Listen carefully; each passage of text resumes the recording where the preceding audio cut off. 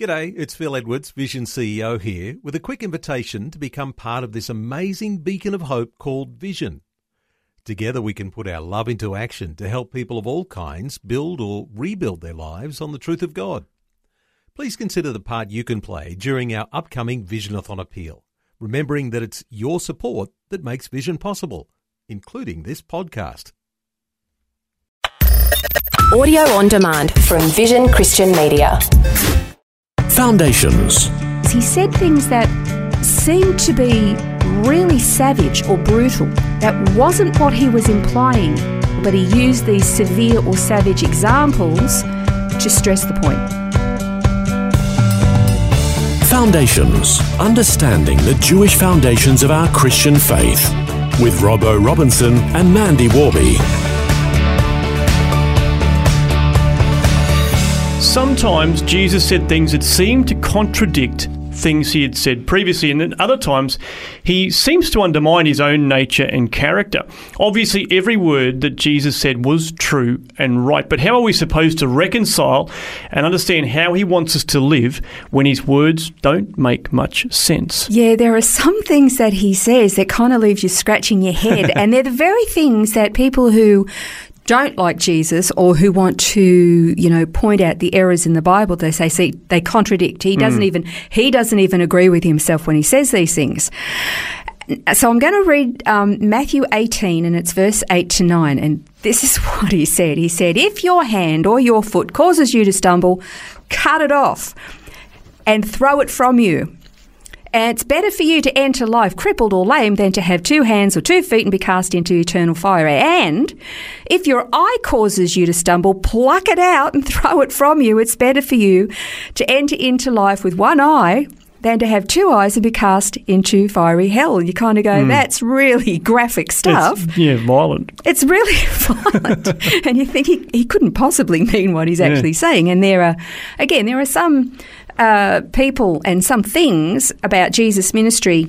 When I say people who will criticise Jesus' ministry, because they're difficult to understand. Yeah. I mean... Well, another example would be just in the same chapter, Matthew 18, where Jesus says, whoever causes one of these little ones who believes in me to stumble, it would be better for him to have a heavy millstone hung around his neck and to be drowned in the depth of the ocean. Exactly. So that's almost a sanction to violent murder, you know?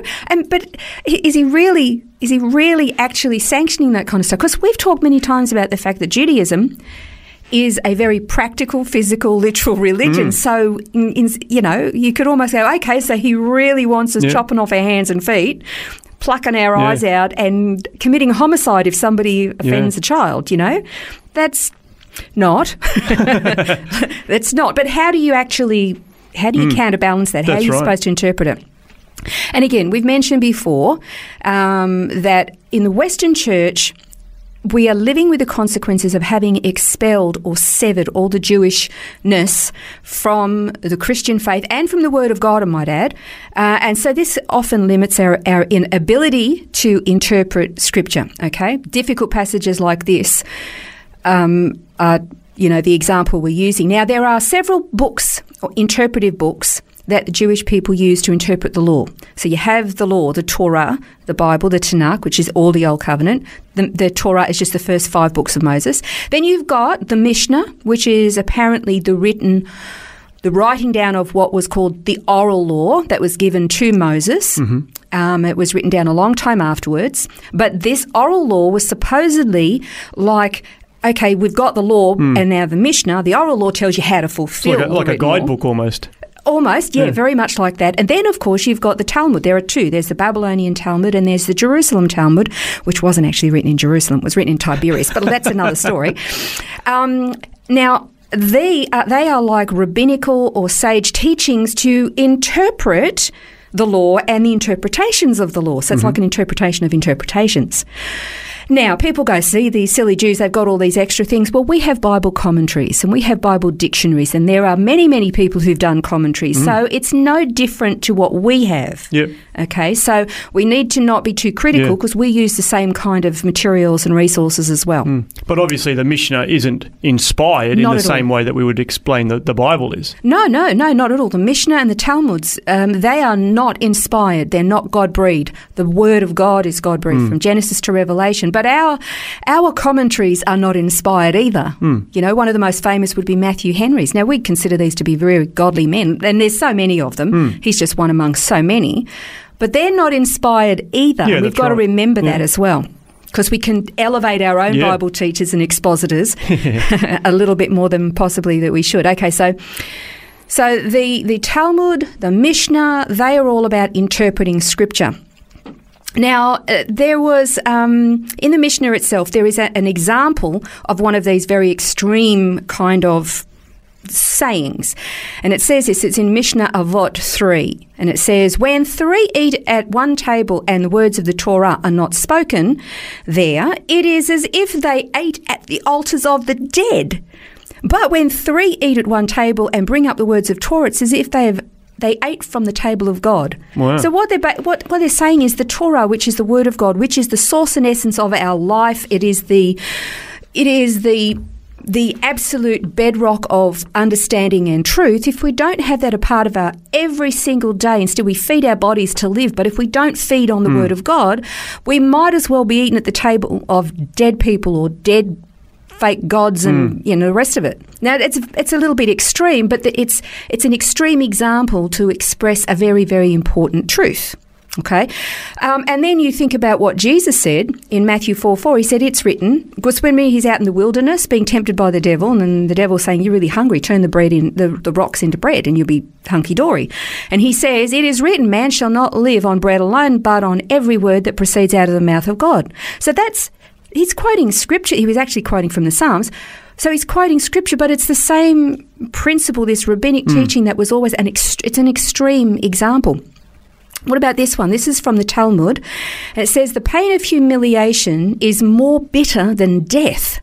Therefore, one should rather fling himself into a fiery furnace than humiliate someone in public. Wow. So don't ever embarrass somebody in public. Rather go and throw yourself into a furnace. Is that really what they're saying? No. Even though Judaism is very practical, they used a lot of these like extreme examples. Well, it's hyperbole, isn't it? It's totally hyperbole, yeah. And the Bible is full of types and hyperbole and puns and parables, all those kind of things, because it's to teach something really important. Now, I wanted to give some real-life examples of what can happen if you humiliate somebody in public. And I do this as an emphasis to say this is an ancient teaching in the Talmud about what not to do. So this is not a new phenomena. This is something that it's a part of human nature, can have consequences, but it's just worse today. For example, in June of 2013, a young man in Idaho in the United States, he committed suicide after a local sheriff's office humiliated him when they wrote a sarcastic post on his Facebook page about him being wanted for arrest. He killed himself. Wow. There was a police officer who committed suicide after being falsely and publicly accused of rape. I mean, you know what happens if you accuse somebody of being a pedophile today? You don't need any evidence, but you say it and it sticks, and they've got to live with that.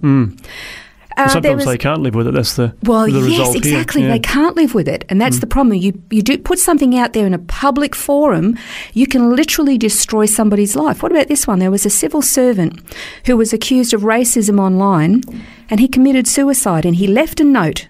And in it he said that he had never been a racist, that he had in fact established a multi-faith group to promote equality between minority groups and for minority groups. However, he knew that once somebody had branded him as a racist, that he was going to be stuck with that reputation for the rest of his life, and he couldn't live with the humiliation, and he topped himself. Wow. Because somebody said something in a public forum. You know, sometimes we are so careless with the things we say. I mean, there are more examples. We don't have time in this program, but probably in the next one we will have some more. But that is this example of an extreme teaching that you can do something that is have such catastrophic potential on somebody else's life that you're better off just get out of the way. And the extreme measure is burn yourself to death. Nobody's saying do that. So, we have to understand some things are said that sound horrific, but people are not actually saying that. And that's the same with Jesus. He said things that seemed to be really savage or brutal.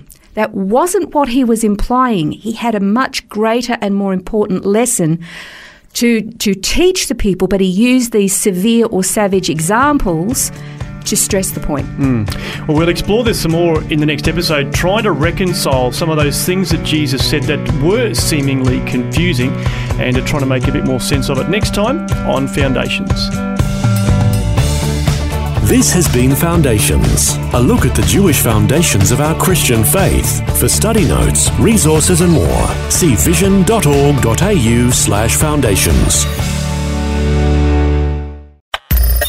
Thanks for taking time to listen to this audio on demand from Vision Christian Media.